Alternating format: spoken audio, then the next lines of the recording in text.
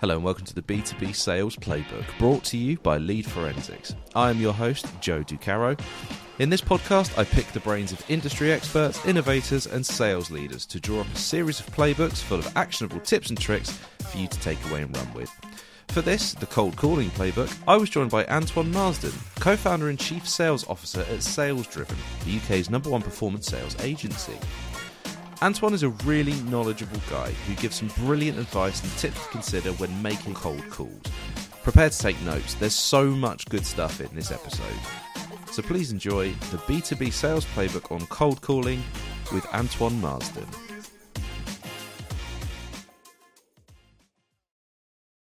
In your experience, how effective is cold calling as a method of sales? Is it essential? In my view, yeah, absolutely essential. The reason I say that is because there's nothing else in an outbound motion or even on an inbound motion where it gets you into a direct conversation with somebody.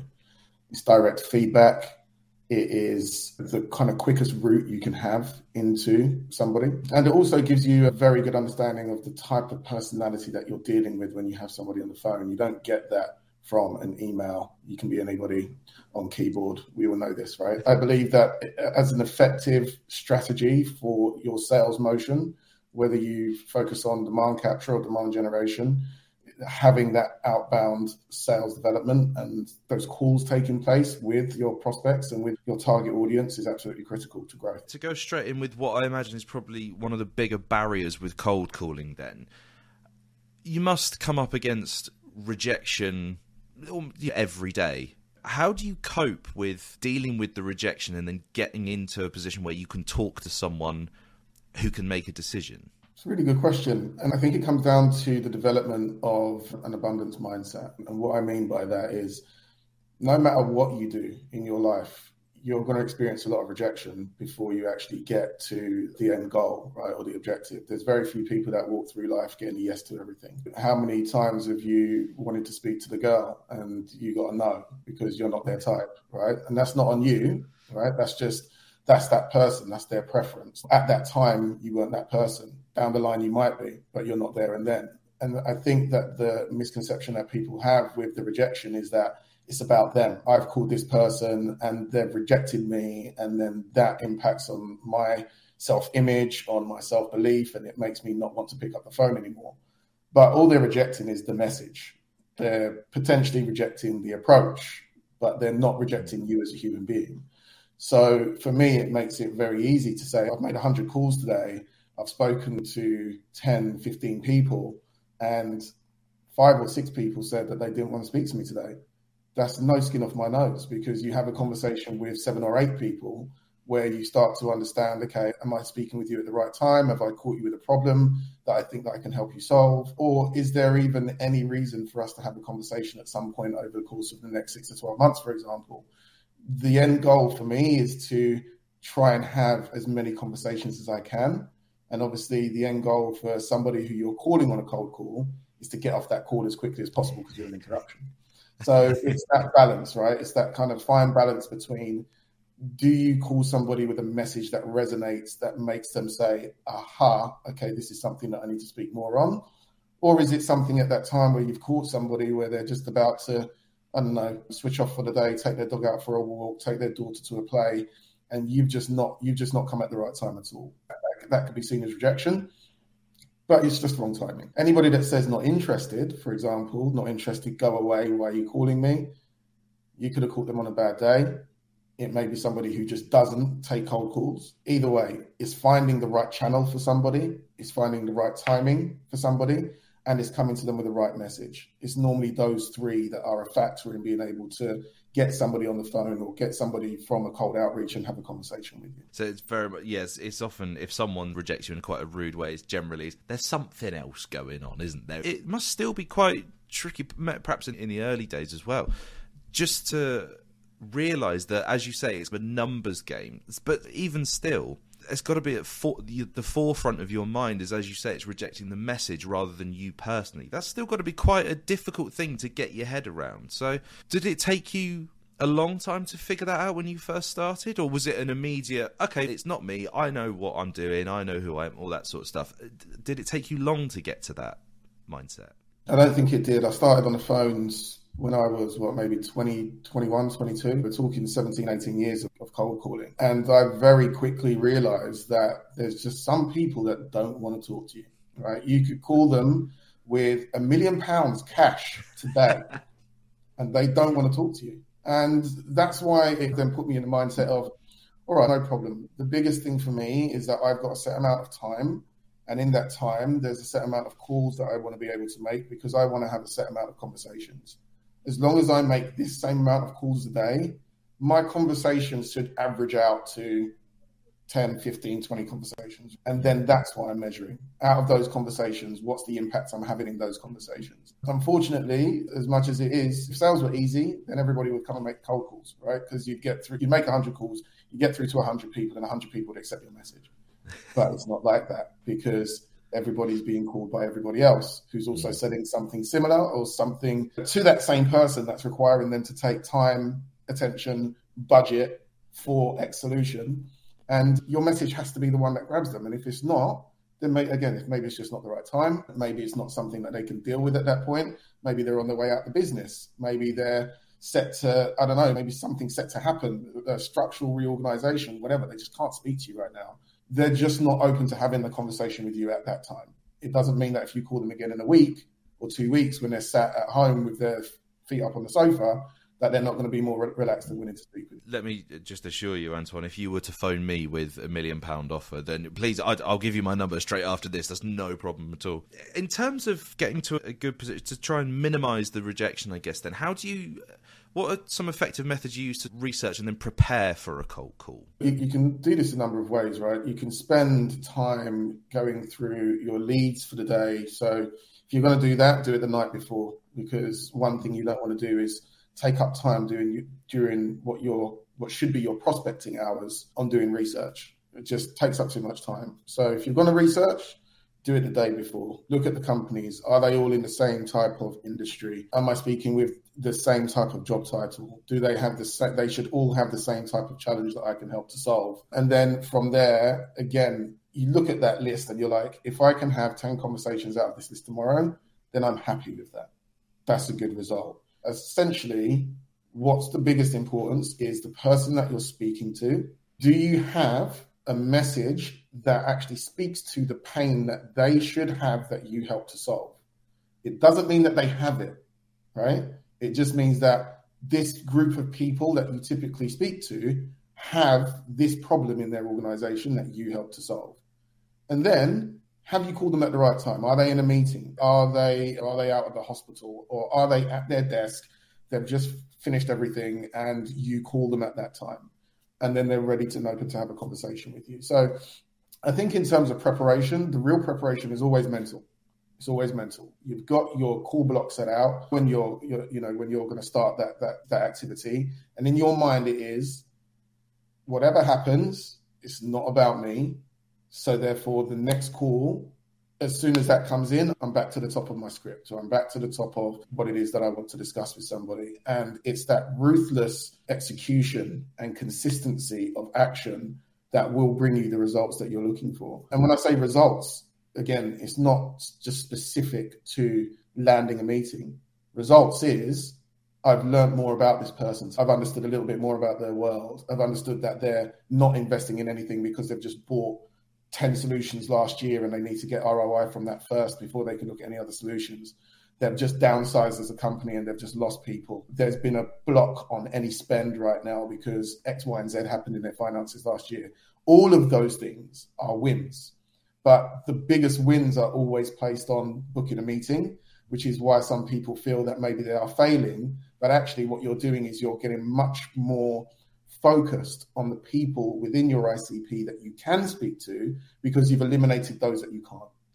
So in terms of getting to know those people a bit better then, how do you go about building rapport with someone when you're on a cold call with them? So I think that, and I used to, when I was started out in sales, thought that the rapport piece was all about how are you today? Look at the weather. Isn't it abysmal outside? Being in the UK, 4 seasons in one day kind of thing. Makes nonsense, right? For me, the rapport, what I believe I've learned about rapport anyway, it's all about being personable. It's all about being yourself, right? But it's also about when you call with a relevant message where somebody is then willing to have a conversation with you, the rapport comes through the intelligent and thoughtful questions that you ask. It comes through the little things that they say that maybe they think are throwaway, right? But you pick up on those things and then you put them back into the conversation, right? It comes from them saying a particularly challenging thing that they had, and then you responding and saying, tell me a bit more about that, for example. So it comes from being human. I don't think it comes from manufacturing questions to ask people that help to build rapport. I think it comes from being credible, from being personable, from being able to display your character on a call, but also to how well you listen to people and then formulate and ask questions based on those responses. It's really interesting that you say that, actually, because all through recording these various podcasts and webinars I do, the key message really does seem to be that authenticity is absolutely the currency of all these things. If you can't authentically be yourself, that's going to be a huge barrier for you. It's encouraging to hear it's exactly the same on cold call. Something I did want to ask you, Antoine, is we see all these videos go around on LinkedIn about here are 5 best cold call opening lines. Do you have a favourite cold call opener? Does it change over time? Do you stick to a couple of old faithful ones? It's a good question. I don't have 5 openers that I can use on any one call, right? Typically, my approach is the same, which is I will call the person and I will say, hey, look, you weren't expecting my call and I'm probably an interruption right now. But if you've got a minute, just let me introduce myself and I'll tell you why I'm calling you today. Again, my focus is on getting into the conversation with people who want to get into a conversation, right? I know that there's a lot of talk out there and whatever works for people, that's all well and good. Some people like to call up and just stick it on someone. I'm calling about this, and they don't give the other person a chance to breathe. And that's fine. If that works for those people, that works for those people. What I want to do is I want to have somebody actually listen to what I'm saying and then say, okay, I've understood that message. This is where it resonates or this is where it doesn't resonate. And for me, that's more important than feeling, yeah, I'm doing well and I'm winning, I'm a champion, because I'm just forcing myself onto people and getting them to listen to me. We don't know, truth be told, if I've experienced this a lot of times, and maybe yourself, you can say the same, but you call somebody up, you get into the kind of your pitch, as it were, but you've caught them doing something and they're too polite to actually say, I'm not going to speak to you right now, I don't have the time. So they're tapping away on the keyboard, they're doing these other things, reading something else. You can't see it, obviously, because they're on the phone, but you don't have their attention. And what I want to do is when I call somebody is make sure that I've asked for a minute of your time. So you're going to give me a minute to be able to explain the reason why I'm calling. And then after that, if you want to say, do you know what, it's not relevant, there's no point, there's no point in carrying on this conversation, no problem. I've been able to weed that out.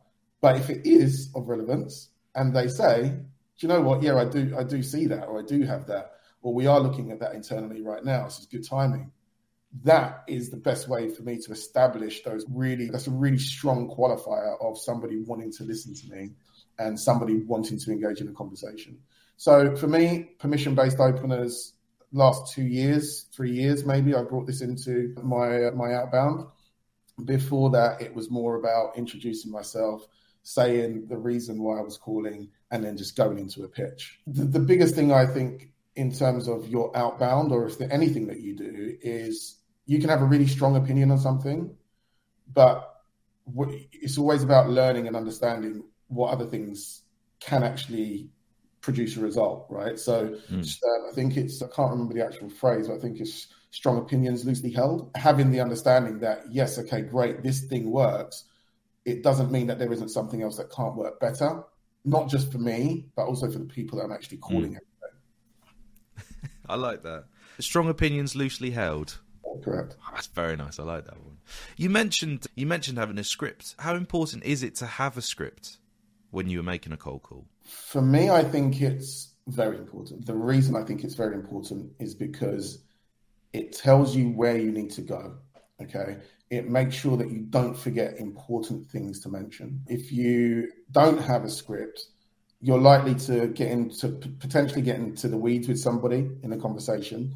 And you get, as you mentioned before, you build this great rapport, you're speaking to somebody, all this kind of stuff. You get off the call and you haven't mentioned the things that you need to mention. So I think a script is important, not necessarily that you have to be on a call and you have to say verbatim those things on that script and sound like you're a mechanical robot. It's important for you to have it in front of you when you get on those calls, because if you do deviate from it in terms of getting to a conversation with something that wasn't on your script, that's absolutely fine. That's a conversation, right? You can come back to the thing that you need to make sure you get across so that you're giving them the most impact possible, the most information possible for the time that you're actually on the phone with them. In our organization, we have scripts for all client campaigns that we run. We have scripts.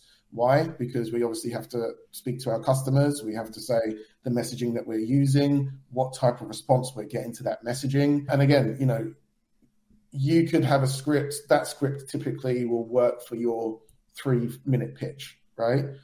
But on cold calls, you might get on a cold call and be with somebody for 5 minutes, 10 minutes, half an hour, depending on how that develops. But again, the importance is the framework. As long as you have the framework in front of you, then you can never go wrong. And you can always make sure that you get out the information that you need to within the time that you have. And then whatever you need to expand on, you're able to do so without the fear of getting lost that you haven't put in the things that you need to.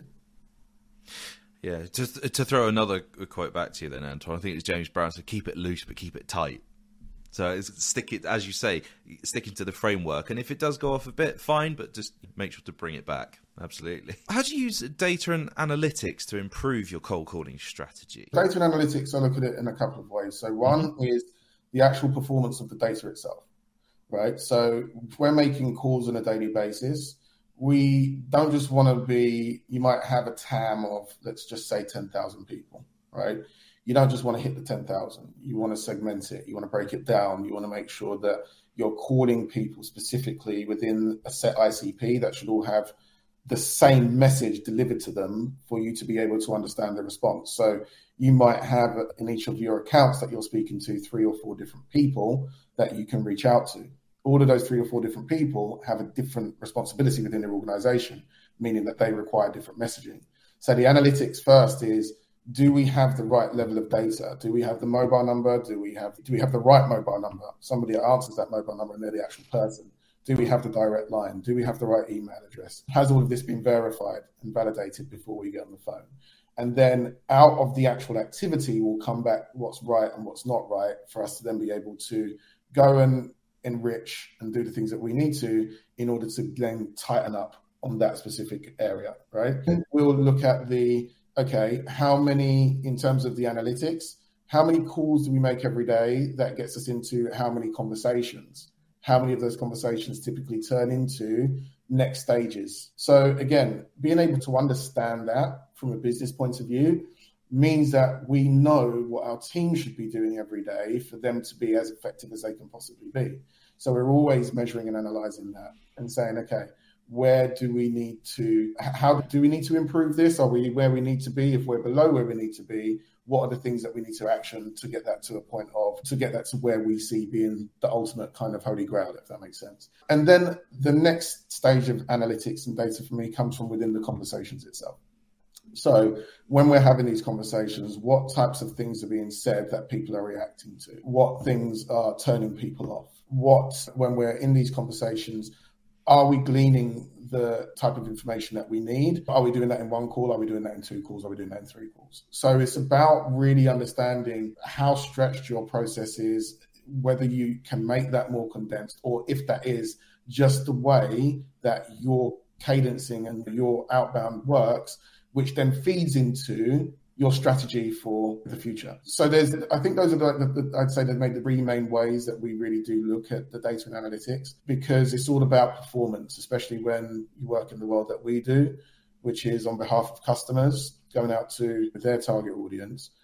How do we show the customer that we're progressing every single month, or that we've learned from specific parts of the outreach that we perform? If we can't show that, then we're not measuring anything efficiently enough. So that's where I think the biggest things for us are when it comes to measurement. Yeah. So then so you're going through your day of making cold calls. You call somebody, they don't answer. What are some of the best practices that you put in place to leave like a really compelling sort of voicemail to get them to entice you to call you back? It's a good question. And I would say that I don't have a voicemail script. Right? I don't believe that there's necessarily anybody that I've read in terms of their books, sales leaders' books, anybody that you might come across on LinkedIn. I don't think there's a script for getting people to call you back. I know for myself, I've probably got about 15 voicemails on my phone right now that I've not listened to, right? It's just because I just can't be bothered to listen to voicemails. And if somebody's going to call me back, they'll call me back. So I think that people have a lot of information already that they're going through and that they're looking at. If I call somebody 4 or 5 times and they don't pick up, then I will drop them a voicemail. And in that voicemail, I will let them know that I'm sending them an email. So I'm not expecting you to call me back. Joe, I called for you today. I left you a voicemail. It was on this subject. When you get to your inbox, you'll see that there is an email for you titled Voicemail for Joe. We'll give you some of the detail in there. I'll give you a call back in the next few days. That's typically the voicemail that I will leave. And that will only come if I've called that person and they haven't picked up after a good amount of times, then it's more than likely that they really do vet who they pick up the phone to, or they're super, super busy. They might be more of an email person. So now let me leave a voicemail, reference that. If they ever listen to the voicemail, they know where to go. If they see the email, they know I've left a voicemail and I've been calling them. So it just ties that process up a little bit. But yeah, if there is a playbook in the world today for voicemails that successfully get you returned calls, then let me know. We will do, yeah. We will do, Antoine. We'll get you back on and just go, we found it. We've been looking after all this time and it's here. Antoine, thank you so much for joining me for this B2B sales playbook. I've really enjoyed chatting to you, and you've given some amazing insights into cold calling. If I could limit you and ask you then for one top tip, one key thing that listeners of the B2B sales playbook can take away from this conversation, what is the most important thing to remember with cold calling? Most important thing for me to remember with cold calling is that detach yourself from the outcome of a meeting. The focus for you on your cold call should be to get information that you didn't have today about somebody in your prospect ICP. That information leads you on to what the next steps should look like. And that is always a win, because just might not be ready today doesn't mean that they won't be in 6 months' time. You're building your pipeline for your mid to long term through your outbound efforts. So it's all about making sure that you're in the right mindset for your calling blocks every single day, and that you're not relating your success only to the outcome of a meeting. Antoine Marsden, thank you so much for joining me for this B2B sales playbook. Been a pleasure. Thanks, Joe. Well, there you go. Antoine Marsden giving some brilliant insights into the art of cold calling. Our key takeaways then. Before you do so much as touch the phone, do some research on the person you're going to be calling. Find out the night before if you're calling the right person at the right time. Rejection is a natural part of the cold calling game, but remember this: they are rejecting the message, not you as a person. Adjust your mindset to ensure that this is forefront of your mind when someone hangs up. Generally speaking, if someone is rude to you, there's something else that they are frustrated about. Again, rejecting the message, not the person. Building valuable rapport is about solving your customer's pain point. While chatting about the weather is nice and all, it's probably not going to move you along towards success. Detach yourself from the outcome of the meeting.